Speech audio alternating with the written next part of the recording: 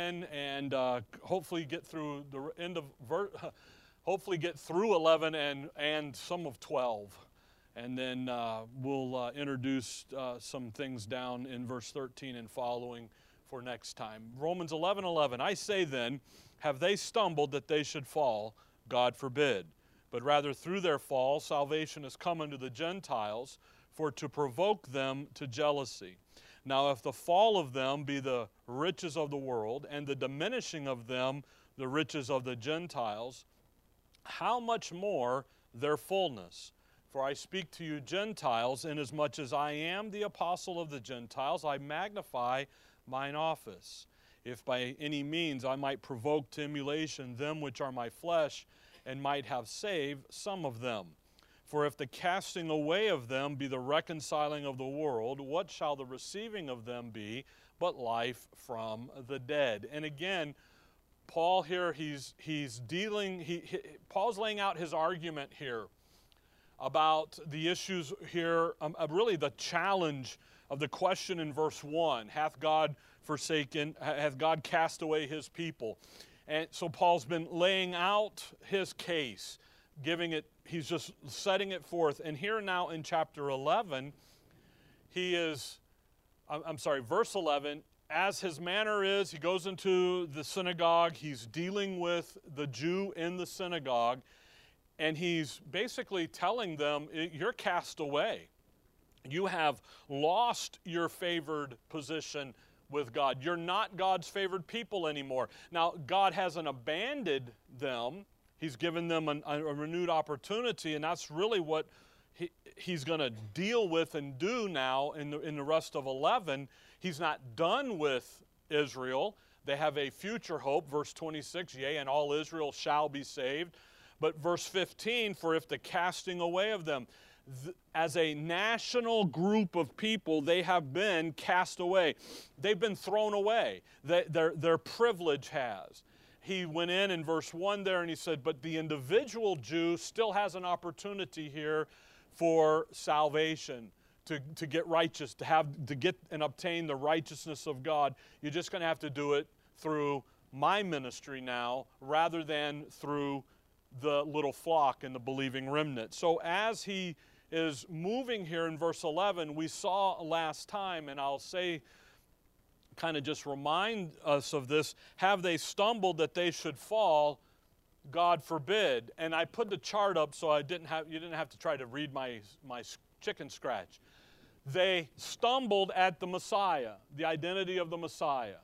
They missed him, and we've seen that countless, chapter 9, chapter 10, over and over again. They stumbled but they don't fall. Now, this stumbling here results in Calvary, the crucifixion. That's the result of it. By the way, this stumbling over their Messiah, God and the Old Testament prophets, the Psalms, the law, and the prophets have all foretold that they would do this. So it should not be a surprise to them. He's told them. We looked at the passages last time, Zechariah, Habakkuk, all through back in there, Zephaniah, Malachi. You're gonna fall, you're gonna stumble, but you don't fall. That's why he would say here in chapter 11, back up there in verse 2, where he talks there about the scripture saith of Elias, that's Elijah, which is 1 Kings 19, how he maketh intercession to God against Israel, saying, Israel is in a similar, they have stumbled, they're not being God's people, but they don't fall. Then in the Acts period, with the little flock, you have the resurrection, so you've got a stumble, the Calvary. Post-Calvary, after the crucifixion, Peter and them come in, and the little flock go and do their ministry for the first 7 chapters of Acts, a year. And Peter tells them, we looked at this last time, you are stumbling. You're stumbling. So they stumble over the Messiah, then they stumble over the ministry of the little flock, but then what happens? Verse 11, God forbid, but rather through their fall. Then they do fall. And that falling has to do there with in Acts 7. So the historical fall of Israel is in Acts 7. Okay? In Acts 7, with the stone, come back to Acts 7, just see this. Again, if trying to remind you of about, I don't know, 6, 7, 8 weeks of study here. Acts 7, verse number 55. But he, and that's Stephen, being full of the Holy Ghost, looked up steadfastly into heaven and saw the glory of God and Jesus standing on the right hand of God. So he sees him standing. Well, we went and looked at that. Why does the Lord stand? Well, one, every time you read about the Lord standing, he's standing to come and carry out a judgment of some. In Isaiah, he'll stand, and actually it's in Ezekiel. He'll stand, and he's standing on behalf of Israel, but they're in a courtroom scene. He's an advocate there. Here, he's coming back, Isaiah 2, Isaiah 3, to pour out the day of wrath. Now, the thing about it is what did Peter tell them in Acts 2? So go back to Acts 2. Again, Peter, they've stumbled here, and then they're going to fall. Acts 2. Peter tells them, by the way, look at Acts 2 is the day of Pentecost, verse 1. Look at verse 16.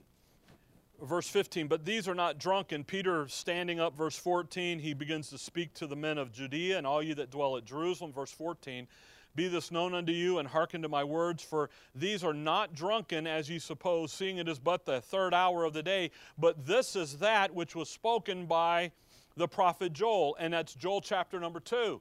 See, the prophets have been telling them this is what's going to happen. Now, so Peter gets on them. Now, if you go down to verse 34, for David is not ascended into the heavens, but he saith himself, the Lord said unto my Lord, this is Psalms 110, verse 1, sit thou on my right hand until I make thy foes thy footstool. So when he ascends up into heaven, he takes a sitting posture. He's sitting. When you're sitting, you're at rest. When you're sitting, you're not engaged in activity. He didn't have a computer where you would work. He's sitting. Linda and I, we out back, we just had our pool redone and everything, and we go and we sit out back. We're not doing anything. She brings a book, I bring my phone. And then she yells at me for my phone, and I yell at her for her book, and then we just get up and go back in the house. No, I'm just kidding. I'm just kidding. We don't. We sit, we talk, but what are we doing? We're relaxing, we're resting. He sits. He's just completed the work of Calvary. He sits, he rests. Till what? Till. Timing. There's a time. Well, until Acts 7. What happens there in Acts 7? Go run over there. Verse 55. What's he do? Stephen sees the Lord doing what? Standing. And we looked at that issue there in 55 about the glory of God, and that issue there about in Matthew 25 and so forth, and for 2 Thessalonians 1, where what Stephen sees is he sees the angelic army ready to come back and pour out wrath. It's not that he just sees a Shekinah glory and a halo and all that. He sees the heavens getting ready. It's time to pour out the wrath. It's time to come back and pour out judgment. So he's standing. That's the judicial fall. That's the historical fall of the nation of Israel. And the reason they fall is because they don't value the Word of God. They don't obey His Word.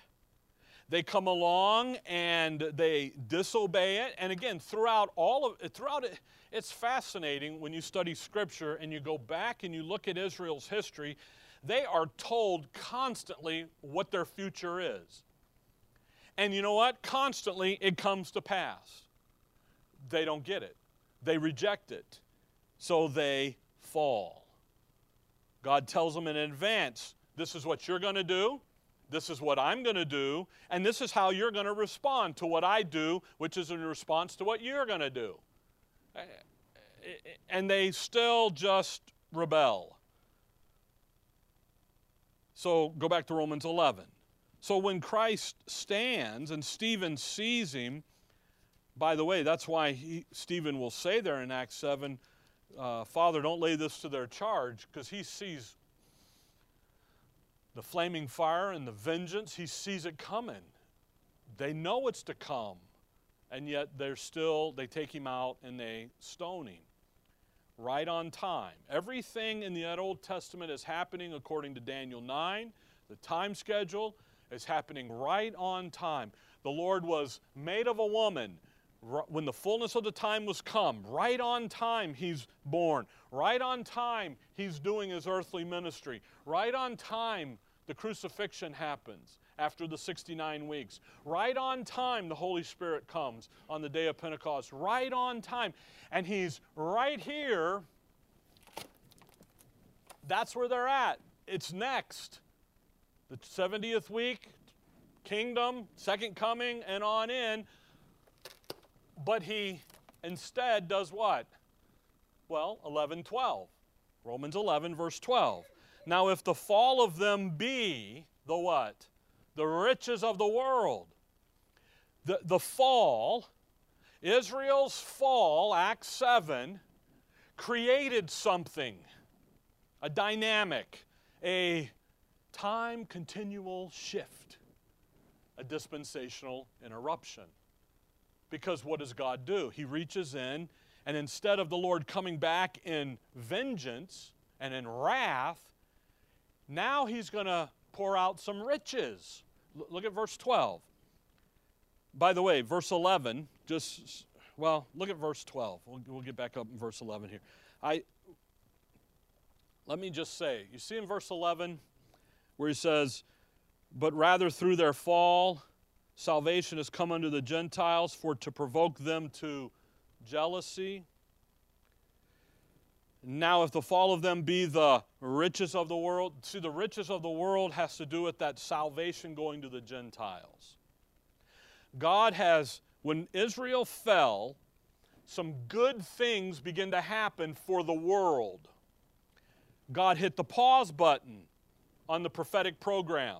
He doesn't hit the stop, he hits the pause. You know how you used to do that? It's very fascinating to find people who still have VHS players, because I need one, and you find them, and then you get them home, and then they don't work. And I was in Goodwill, actually, and I was looking, and a guy had one there, and I saw it, and I know, because it's the biggest bulky box on the shelf, and I went right over, and this guy's looking at it, and I go, do you have a tape to play in it? And he goes, it plays a tape. And I go, yeah, I got a whole room full of them. He's like, you do? I go, yeah. I go, it's about like that, yay, big, like that. It sticks, and he goes, no, we don't have that. I said, well, will it even turn on? He goes, oh, it'll turn on. He was a worker, And usually they have stuff you can put in and make sure it works. So I bought it, and I got home, and it didn't work. It actually ate the tape up, so it needed a good head cleaning, It's a blank tape. I don't do my good stuff on them until I know they're going to work. But what did he do? He hit the pause button, and everything boom, stops, pauses right at the most critical point for all of human history, for all of humanity. If God had let the system go, what was coming? Wars and rumors of war and desolation and the Antichrist and the tribulation, the great tribulation. The earth was prone, man was prone for judgment. That's what was coming. But he hits the pause button and says, I'm going to do something else. Hang on a minute. I'm going to do something that's going to be about the riches of the world. So he hits the pauses. He hits the pause button here. And that's what Paul's getting at. Guys, the pause is temporary. Israel, your condition is cast away. The issue here with, remember that verse in Thessalonians when we looked at it, and the wrath to the uttermost is come. it's there. What was that? Their fall. That was their wrath. They're no longer the issue of a favored people any longer. There's a pause. And Paul's epistles here. By the way, literally, if you took Acts 7 where they fall and close that back up, so what are we removing? Paul's epistles, it's literally going to pick right back up where it left off. So when the church, the body, is raptured out and taken home, where's it going to pick up? Right where Stephen says in Acts 7:55 and following. Whoa. Now there's some things that are going to happen in here prior to that, because when the rapture happens, all the believers go, so the Lord's got to get Israel back and the little flock back, and that's the 144,000 and the 2 witnesses, and all of that gets ginned back up and going. So there's some time. Remember when we looked at that issue about Daniel 9, the 36 weeks ends. I'm sorry, the 69 weeks in, right as the Lord is on what we call Palm Sunday going into Jerusalem. That's where it ends. So then Calvary and everything else listed is in that gap of time that nobody knows, and then we gap that gap. Remember we did that? Please say yes. Oh, please. That was a few weeks ago. Come on. Okay? You begin to put this together, and literally, he says, right where the Lord was standing. Look over with me at Revelation. I say that and just show you. Look at Revelation. Look at Revelation 3. So if you took Paul's epistles and removed them, and you went and started up the book of Revelation we're in, guess what the Lord is doing? Well, look at Revelation 3, verse 20, a verse we all are familiar with. Behold, I, what? Stand at the door and knock. If any man hear my voice and open the door, I will come in and will sup with him and he with me. What's the Lord doing? He's standing. But look at chapter 5. Because John gets transported up into the third heaven. He gets transported up into the Father's throne room. And there's the 24 elders, there's the 4 beasts, the 4 cherubims are there, the Lord is there, and they're asking the question, who can open the sealed book? Who can open that sealed book and get this bad boy going? By the way, what's contained in the sealed book? Good things or bad things? Bad things, judgment. Verse 6, Revelation 5:6. And I beheld, and lo, in the midst, that's John, and lo, in the midst of the throne and of the 4 beasts, and in the midst of the elders, what? Stood a lamb. See how he's standing? He's not getting up. He already has gotten up. Acts 7. Acts 2-7. He sits. He stands up. Stephen looks right into that throne room, right here to verse 6. And what's the lamb doing? He's standing as it had been slain, having 7 horns and 7 eyes, which are the 7 spirits of God sent forth into all the earth. And he came and took the book out of the right hand of him that sat upon the throne. And when he had taken the book, the 4 beasts and the 24 elders fell down before the Lamb, having every one of them harps and golden vials and full of odors, and with the prayers of the saints. And they sung a new song, and he begins to open that up. And guess what comes? The 70th week of Daniel comes. Tribulation comes. My point is when Stephen sees him standing, it isn't just, oh, look, he's standing, and he's to receive me back. No, he's standing. He sees the glory of God. He's got the angels. It's ready to come back and pour out wrath. Now go back to Romans 11. But what happened in Acts 9? The road to Damascus happens, and God reaches down and converts a guy on the road, Saul of Tarsus. We'll see it in just a second here. And there, God interrupted. Acts 7, they fall. God establishes a new dispensation in Acts 7 with Stephen. So then he can then reach down and deal with Saul of Tarsus on the road, because Saul had committed that one sin that couldn't be forgiven, the blasphemy of the Holy Ghost. And then Romans 11:12 says Israel is going to diminish away. Okay? Now, let's go have coffee and donuts. We got it? Okay. That's not going to happen. You know me better than that. Look, come over with me to Titus chapter 2.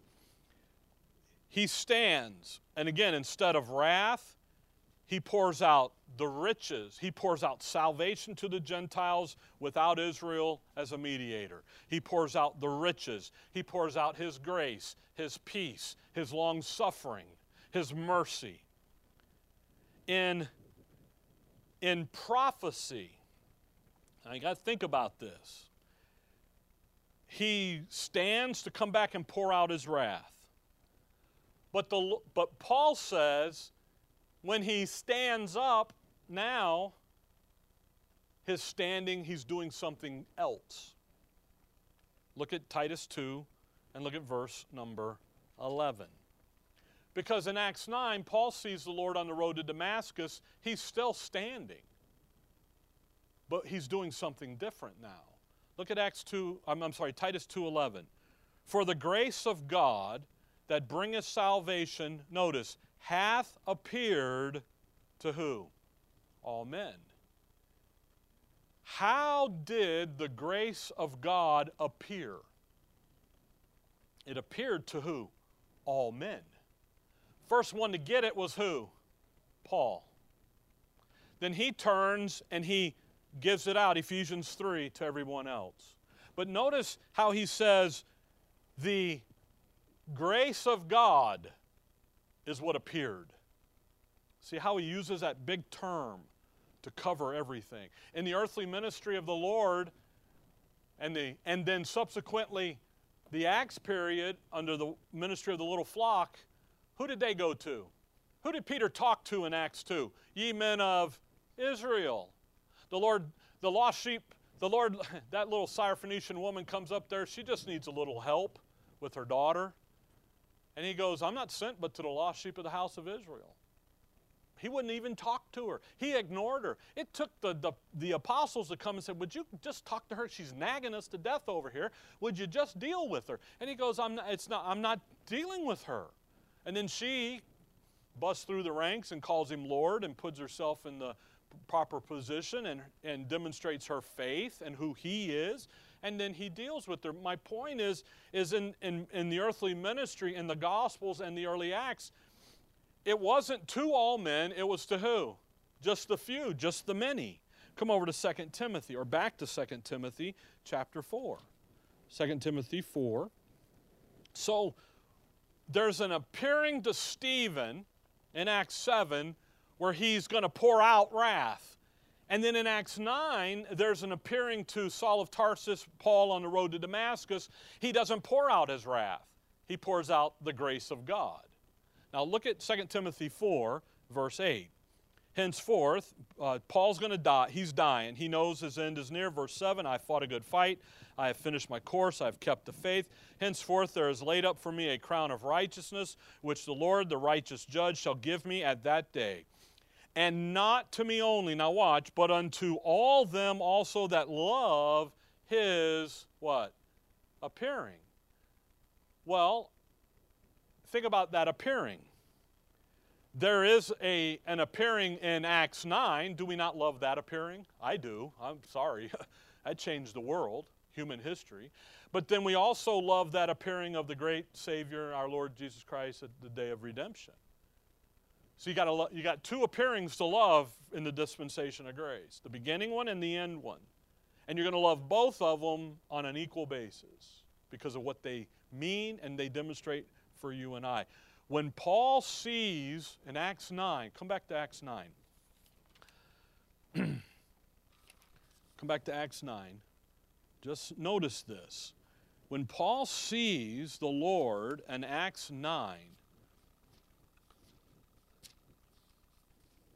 Acts 7, Stephen sees him in the heaven, third room, third heaven up there, ready to come back, pour out his wrath.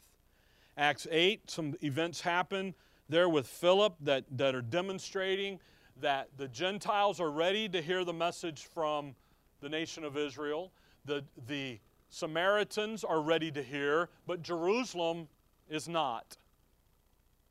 So the world's ready, but Israel isn't. They're still in apostasy. So in the prophetic program, they had to have Israel be right for everybody else to hear it, but everybody's ready, but Israel isn't right. So guess what? Nobody's going to hear it. Then you have Acts 9. And he goes here, verse number 4, verse 3. And as he, and that's Saul, journeyed, he came near Damascus, and suddenly there shined round about him a light from heaven. By the way, you see that word suddenly? How does the dispensation of grace begin? How does this begin? Suddenly. How's it going to end? Suddenly. See that? That's that loving his appearing. How it started and how it ends. They mirror one another. Anyway, round about he fell, verse 4, and he fell to the earth and heard a voice saying, Saul, Saul, why persecutest thou me? And he said, Who art thou, Lord? And the Lord said, I am Jesus, whom thou persecutest. It is hard for thee to kick against the pricks. And he, trembling and astonished, said, Lord, what wilt thou have me to do? And the Lord said unto him, Arise and go into the city, and it shall be told thee what thou must do. And off you go. You go over to chapter 26, and you find out that at that moment in that discussion there, that Paul sees and gets my gospel, that now the message, the good news message, is that Christ died for your sins, was buried, and rose again the third day for your sins. Period. Faith alone. He got that. And then he got some dispensational things of Israel has fallen. Now go back to Romans 11. So when you think about this, in Acts 7, what has he done? He's standing to come back and pour out his wrath because Israel has fallen. But rather, he pushes the pause button and says, you know what I'm going to do? Verse 11, I'm going to send salvation to the Gentiles. 11:11. Through their fall, salvation has come unto the Gentiles. Now, in John 4, the Lord says, salvation is of who? The Jews. Do you think the Jews loved hearing the message now that salvation is of the Gentiles? Not at all. And that's going to get into that provoking, and we'll talk about that next time. The grace of God now has appeared to who? To all men. It's showed up. It's there. So from the book of Genesis all the way to Acts 7, there is no teaching that God provided salvation to the Gentile world through the casting away of Israel until here with Paul. Follow that? Salvation was going to the Gentile world, but through Israel and her being in charge. He looks at Israel and he says, you're the head, not the tail. You're the lender, not the borrower. You're my people, not my people. See? That's why they sit up here and the Gentiles are down here. In prophecy, Israel is to rise into her kingdom. What's Paul saying? You're thrown away. You're cast away. You're not the issue. You see, the prophetic program emphasized that the Gentile salvation would come because of the rise of Israel. In Acts 9, when Paul shows up, Israel's fallen. And what does he say, verse 11? Through their fall, salvation is now what? Come to the Gentiles. Unto the Gentiles, for to provoke them to jealousy. Why did he appear in Acts 9? Verse 12, now if the fall of them be the what? The riches of the world. I'm in Romans 11, okay? So why did he appear in Acts 9? To send forth the what? The riches of his grace, the riches of the world. Now, we're going to catch the provoking issue next time, Lord willing, hopefully, okay? That's the plan. Because if you look down at verse 14, if by any means I might provoke to emulation them, which are my flesh. See, so there's another verse in the provoking. So there's a whole thing about Paul's Acts ministry in this diminishing time where he is provoking Israel to jealousy. And again, that Israel is that apostate nation, the unbeliever. Okay? All right, verse 12. Now if the fall of them is... be the riches of the world and the diminishing of them, the riches of the Gentiles, how much more their fullness. Notice, when Paul teaches something about the appearing of the Lord Jesus Christ, it is a glorious thing.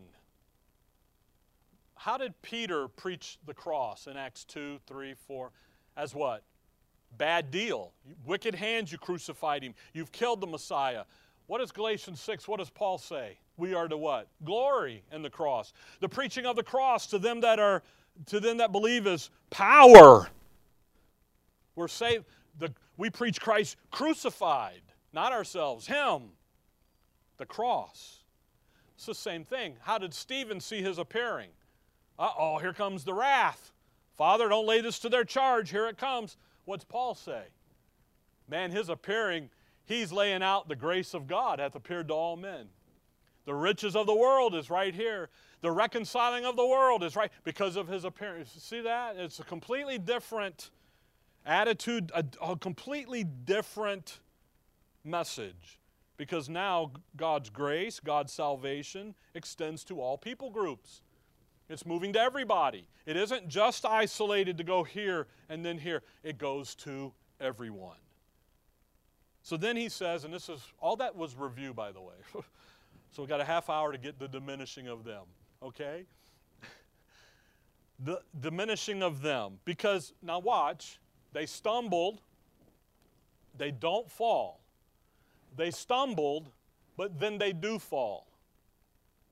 And then because of their fall, there's a diminishing. And the diminishing will run Acts 8, if you want, 9 to 28 specifically, for sure, okay? Now, when you think about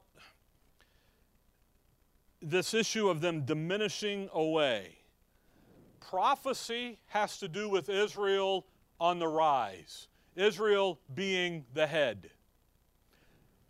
Now, in the age of grace, we learn something about the what? The riches of the Gentiles, the world. Without who? Israel. Prophecy says, if the Gentile, King Solomon, wisest man ever to run the world, to rule the world, to walk the earth, other than outside of the Lord Jesus Christ. What did Queen of Sheba do? You remember what she said? The half wasn't told of the wealth and everything. Who was Queen of Sheba? She's just a Gentile queen, monarchy. What did she do? She came and put herself in the proper position as to who? King Solomon, Israel. The rise of Israel. Now we're finding out that no, now we're talking about the riches of who? The Gentiles, the world. And this again, right division, folks, helps clear up a muddy water in our thinking and our study, because what did he do? They fall, he hits a pause. We're going to do something else, and then we're going to pick right back up where we left off and finish out the prophetic program. He's not done with the nation. He's not done with his people. He's just doing something else right now. Okay? Paul uses the term diminishing for a reason. I was telling the guys yesterday at the men's fellowship, it's interesting if you read Paul's terminology, language, he uses terms on purpose. Stumble, fall, diminishing. When you diminish something, that is to not just shut it off, but to reduce it slowly, isn't it? It's a slow reduction. He could have cut them off here and been done with them, but he wouldn't have been able to do the provoking that he wants to do. So he diminishes them away. In Acts 9 to 28, it's roughly about 30 years where they are diminishing away. Okay? And they become less and less of importance. That diminishing, where he's dealing with Israel, he's just not dealing through Israel. He's dealing with that sinner. What did Romans 3 say? Verse 9, we've concluded that both the Jew and the Gentile are what? Sinners. We've already proved the case. They're sinners. What's been Israel? We're in Mark 7 on Wednesday night. He's dealing with the Pharisees and the scribes, calls them hypocrites. Why? Because they're saying one thing and they're doing another. They're saying the Word says this, but you know what he's proven? He's proven the real issue there is, in their hypocrisy, is that they are sinners. They got a heart problem. They think they can fix their defilement by an external religious activity, and the Lord says, no, you fix your defilement by fixing the innard first. Then that'll fix that over there. So when you think here, what he's doing is he is dealing with, come back to Acts 17. Just again, we've been here just to remind you of this, and this issue of the diminishing away. And again, next time we'll get that provoking, because the thing about him provoking, it's just tremendous. So when you read Paul doing something in the Acts, the book of Acts, by the way, it's Acts of the Apostles. Which apostles? Which apostles? Those guys. When you see Paul do stuff in Acts, everybody freaks out. Do you know that he raised the dead? He took his, handkerchief, didn't wipe his nose, wiped his brow, sent it to a guy in the mail, the guy touches it and he's healed. You thought just the TV guys made that stuff up. It came out of Scripture. That kid falls out of the third loft. He goes over and restores him back. I mean, he's dead. Raises him. He goes over and he'll baptize, water baptize. He'll go over, that viper comes out of that fire and grips, and he'll just reach over and throw it off, and they think he's a god because it didn't impact him. And everybody goes, oh, look at that. We can do that today. No, you can't. You know what happens if a snake bites you? You better be dialing 911. That's what you better be doing. You know, hopefully, well, Marlo's playing with the snake in the backyard the other day, you know. Did you see that guy on the news, that lady? She opens up her garage. She left her garage door open for about an hour, which is an awatuki, which is not a good thing to do, because a snake had crawled in. She didn't know it. She opens the door, and she can hear the rattle, and that dude's standing up like this, ready to strike, curled up, and she's like, oh, and she's got video, and I'm like, I would be, I don't think so. You know, I can deal with all the other, but that, no. You go back outside, you know. What do you do today? You can't do that today. Water baptism just gets you wet today. That's all it does. It doesn't do, why? Because what was Paul doing? He's provoking Israel. Paul says, I speak in tongues more than any of you. What? What do you mean you're not supposed to speak in tongues? Well, there's a whole thing behind it. So if you want to understand what Paul's doing in Acts, why he's doing, don't read Acts. Go read the book Paul wrote at that time. And he'll tell you in his epistle what he's doing. I'll just say it now, so I'm thinking about it. We get our doctrine that we live by and walk by not from Acts, but from Romans to Philemon. Acts is just giving us a picture of what? Israel. They've fallen, they're diminishing away, and what's happening in that diminishing time. Why is God doing what he's doing? Now I'm way off track. Okay, what's he doing here? What's happening? Look at Acts 17. Look at verse 1. Why did Paul, the apostle of the Gentiles, why does he do this? 17:2. 17:1. And now when they had passed through Amphipolis and Apollonia, and they came to Thessalonica, where was a synagogue of the Jews. And Paul, as his manner was, went in unto them. Who? The synagogue of the Jews. And 3 Sabbath days, about 3 weeks, 2 to 3 weeks, reasoned with them out of the Scriptures. Why does the apostle of the Gentiles go to the synagogue, as his manner was? Well, who's in the synagogue? Unbelieving Jew. Who are what? They need to get saved, don't they? He says there in 11:14, provoke them to emulation that I might save some of them. He's in there giving them Well, he opens and in verse 3, opening and alleging that Christ must needs have suffered and risen again from the dead. You know what? There's his gospel. What's Paul's gospel? Christ died for your sins, was buried, and rose again the third day.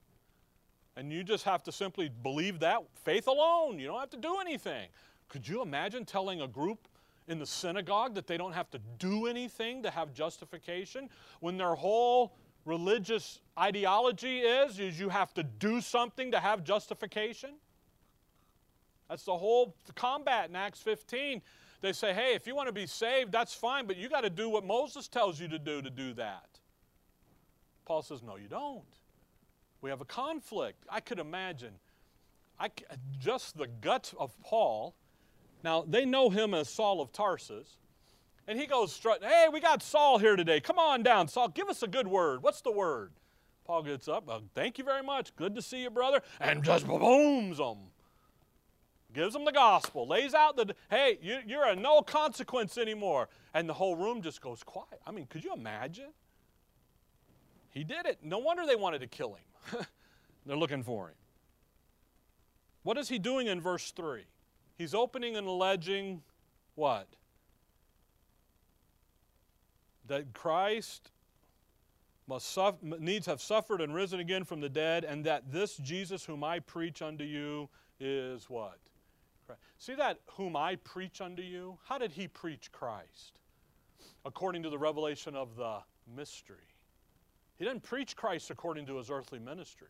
He's preaching Christ according to the revelation of the mystery, but he's using the Old Testament to demonstrate that who Christ said he was their Messiah, and you guys stumbled over him, you missed him, and in Acts 7, when you killed Stephen just a few years ago, you fell, and because of your fall, God is now doing something different and new in the earth, in the world today. He's sending his salvation to the Gentiles, and you guys are diminishing away. And he just preaches Romans 11 to them. Romans 9, 10, and 11 to them. You see, well, what did Paul preach to them? And he preached his message is chapter 13 there in Acts. But he preaches what? Romans 9, 10, and 11 to them. You've lost your status. This is who you are. This is what's going on. Look now, drop down to verse 10. Acts 17:10. And the brethren immediately sent Paul away and Silas by night unto Berea, who came thither, went into the synagogue of the Jews. He went right back in. Hostile territory. Now look at the next verse, because we love verse 11. But you better be very careful in loving verse 11. What's the first word in verse 11? These. Who are the these? The Jews in verse 10 were more noble than those in Thessalonica. So who was in Thessalonica? Some Jews at the synagogue. That's where he's been dealing with. That's verse 1. We're in Thessalonica. In that they received the word with all readiness of mind and searched the Scriptures daily whether those things were so. You know what those Jews in the synagogue at Berea were doing? They got the handout from Paul's message in Thessalonica, and they've been studying Daniel and Isaiah and Psalms to make sure that what Paul said was what? True. See, we like to go, well, we're going to be Bereans, but you're not a Jew. Now, I know the tenor, you're going to study it out, and I got that, and that's fine, and use it that way. But in the context, what are these Jews doing? They're studying out the Old Testament Scriptures to make sure that Paul's not feeding them a line.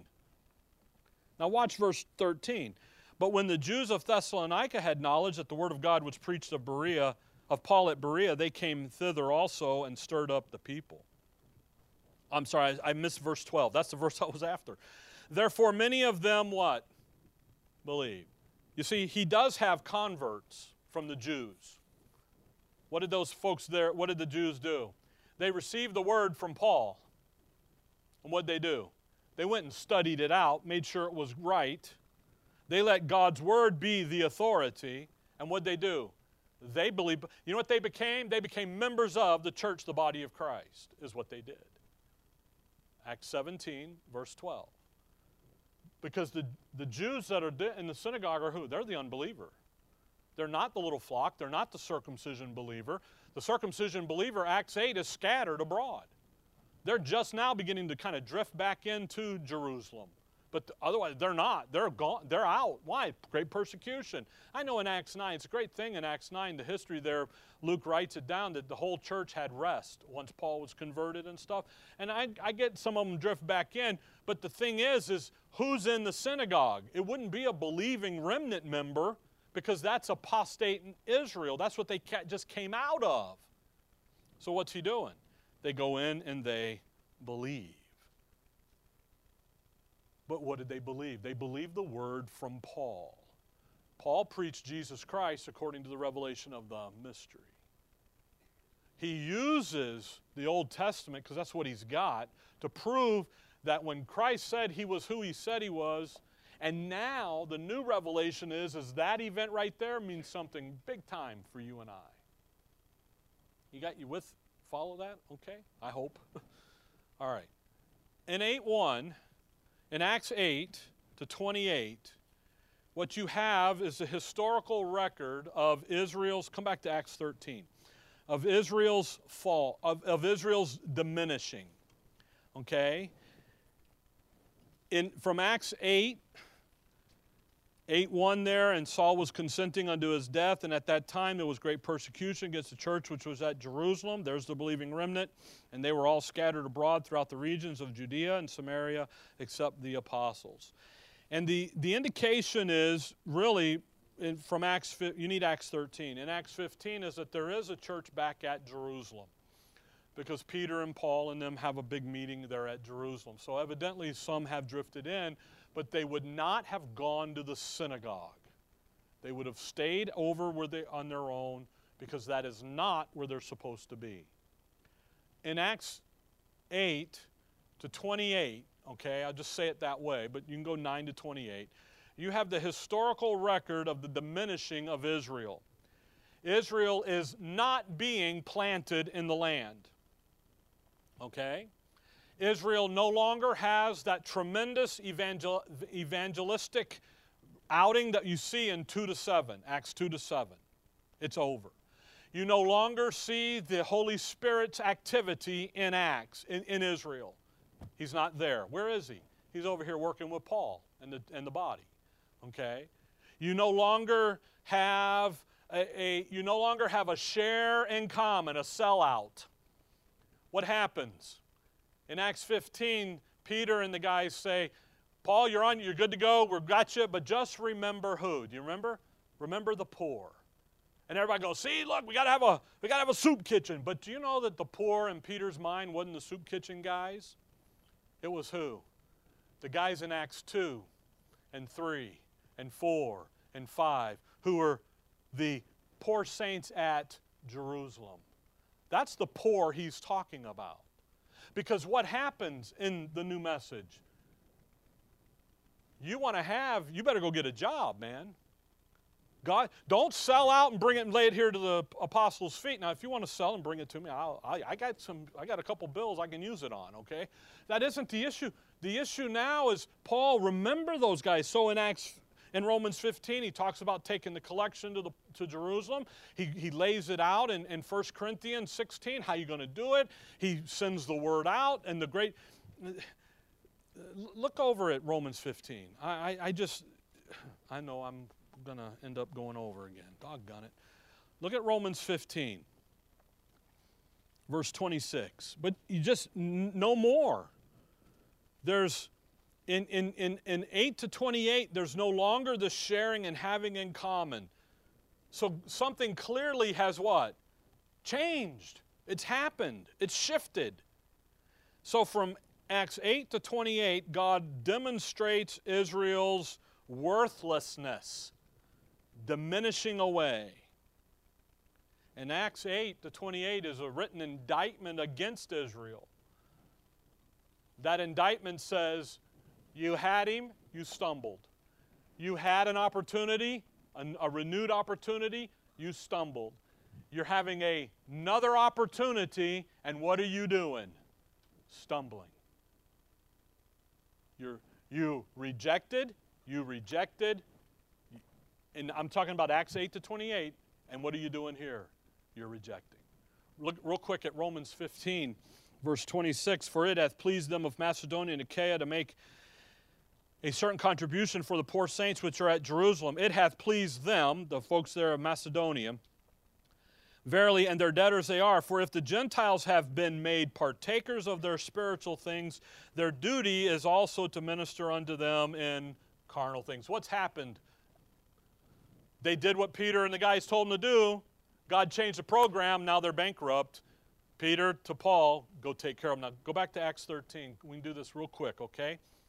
There are 3 pronouncements by Paul to the Jews in Acts that demonstrate this diminishing issue. Acts 13, verse 45. Okay? Acts 13, verse 45. But when the Jews, now they are in Antioch.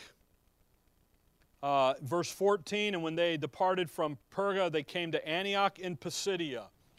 They are roughly 862 miles, land miles, from Jerusalem. We would call this Asia Minor, if you think about the map. Okay? In Acts 18, we'll get over there in just a second, he goes to Europe. He's in Corinth.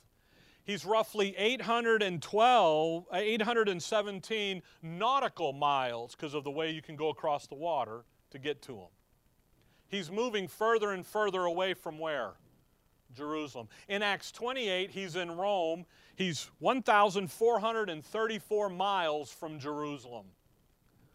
Who's becoming less and less of an issue? Israel. Acts 13, 18, 28. He's moving further and further away. They're not the issue. Okay? 1346. I'm sorry, 1345. Just look at these 3 real quick here. But when the Jews saw the multitudes, they were filled with envy and spake against those things which were spoken by Paul, contradicting and blaspheming. Then Paul and Barnabas waxed bold and said, it was necessary that the word of God should first have been spoken to you. But seeing ye put it from you, and judge yourselves unworthy of everlasting life, lo, we turn to who? To the Gentiles. Now, notice the thing carefully. He's in the diminishing issue here. What did Israel do in response to Paul's ministry? They judged themselves unworthy. See that? Paul says, my manner is, I go in, I come to you first. You first. And you know what you did? You rejected it. So where am I going? I'm going over here to the Gentiles. Come over to Acts 18. By the way, the Gentiles have already been judged unworthy. God did it in Genesis 11, the Tower of Babel. He said, you don't want to retain me in your knowledge? You're out. You're on your own. Romans 1, gave them up, gave them up, gave them up. 3 strikes and you're out. So there's no reason to go to the Gentile to judge them unworthy. They're already what? Unworthy. But that Jew held a position. So you go there, nail them. Now what have they done? They've judged themselves unworthy. Acts 18, verse 4. And he reasoned in the synagogue every Sabbath and persuaded the Jews and the Greeks. And when Silas and Timotheus were come from Macedonia, Paul was pressed in the Spirit and testified to the Jews that Jesus was Christ. And when they opposed themselves and blasphemed, he shook his raiment and said unto them, your blood be upon your own heads. I am clean. From henceforth I will go unto the Gentiles. Israel, you are solely responsible for your own predicament. I came, I gave you the message. The prophets came, gave you the message. The Lord came, gave you the message. Rejected, rejected. Little flock, word, rejected. I'm giving you the word and the diminishing, and what are you doing? Rejecting it. You are the sole responsible for you. So guess where we're going? To the Gentiles. 28, Acts 28. Acts 28, the verse is 28, so but you can start in verse 26 if you'd like, but verse 28. Be it known therefore unto you that the salvation of God is sent unto the Gentiles, and that they will hear it. Now think about it. 13, lo, we turn to the Gentiles. 16, we're going to the Gentiles. 28 says what? It's already there.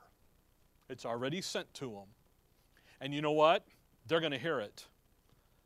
So Paul is confronting Israel, Romans 11, verse 12, in the diminishing of them.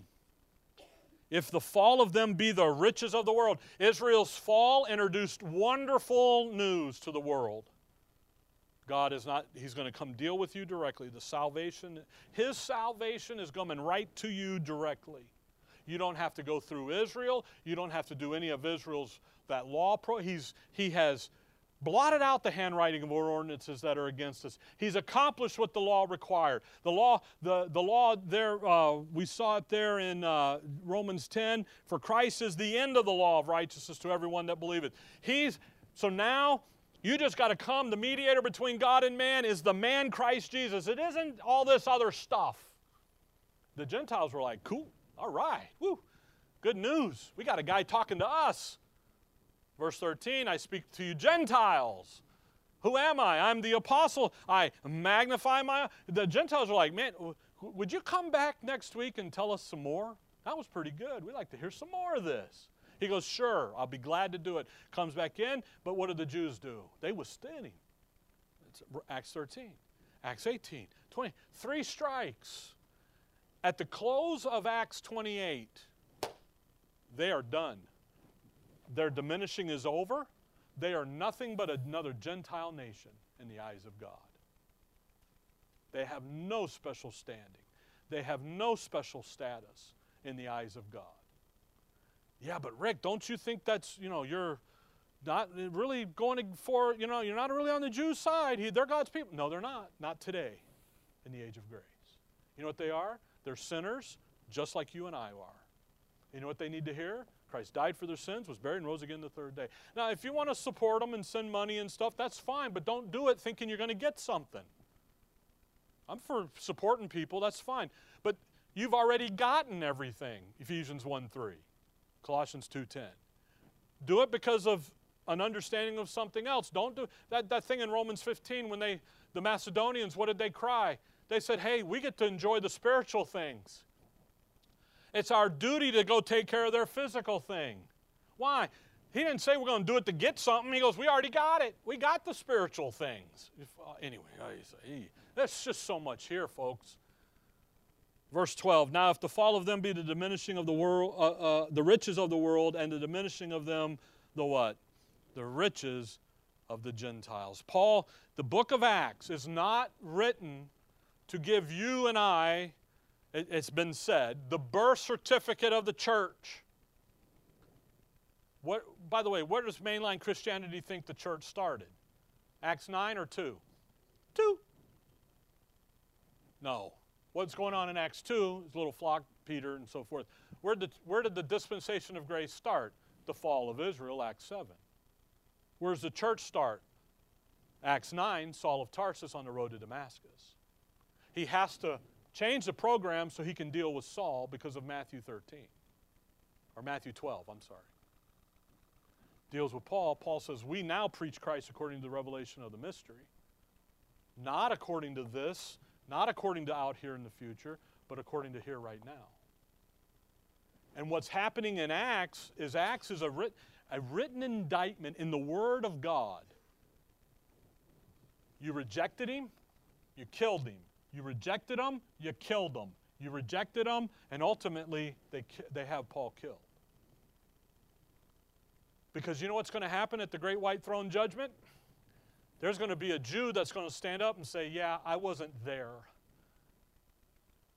So how can you hold me accountable? And he's going to say, it's right there, Bubba. You had it the whole time.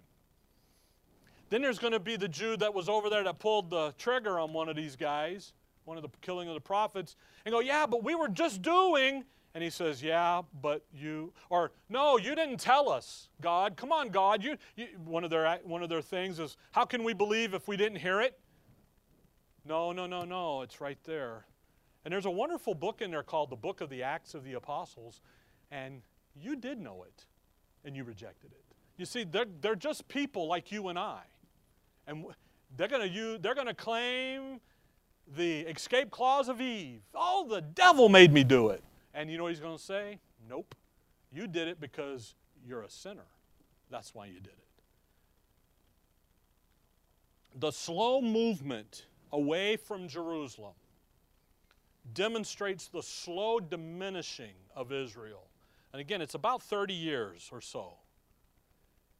And I'll be honest with you, if you look at Acts in the Romans 11, 11, and 12 viewfinder, Acts will no longer cause you to stumble and worry about any of it. Because it's not the history of the church, but rather it's the history of Israel's failure to recognize their Messiah, to recognize the believing remnant, to recognize Paul in the body of Christ.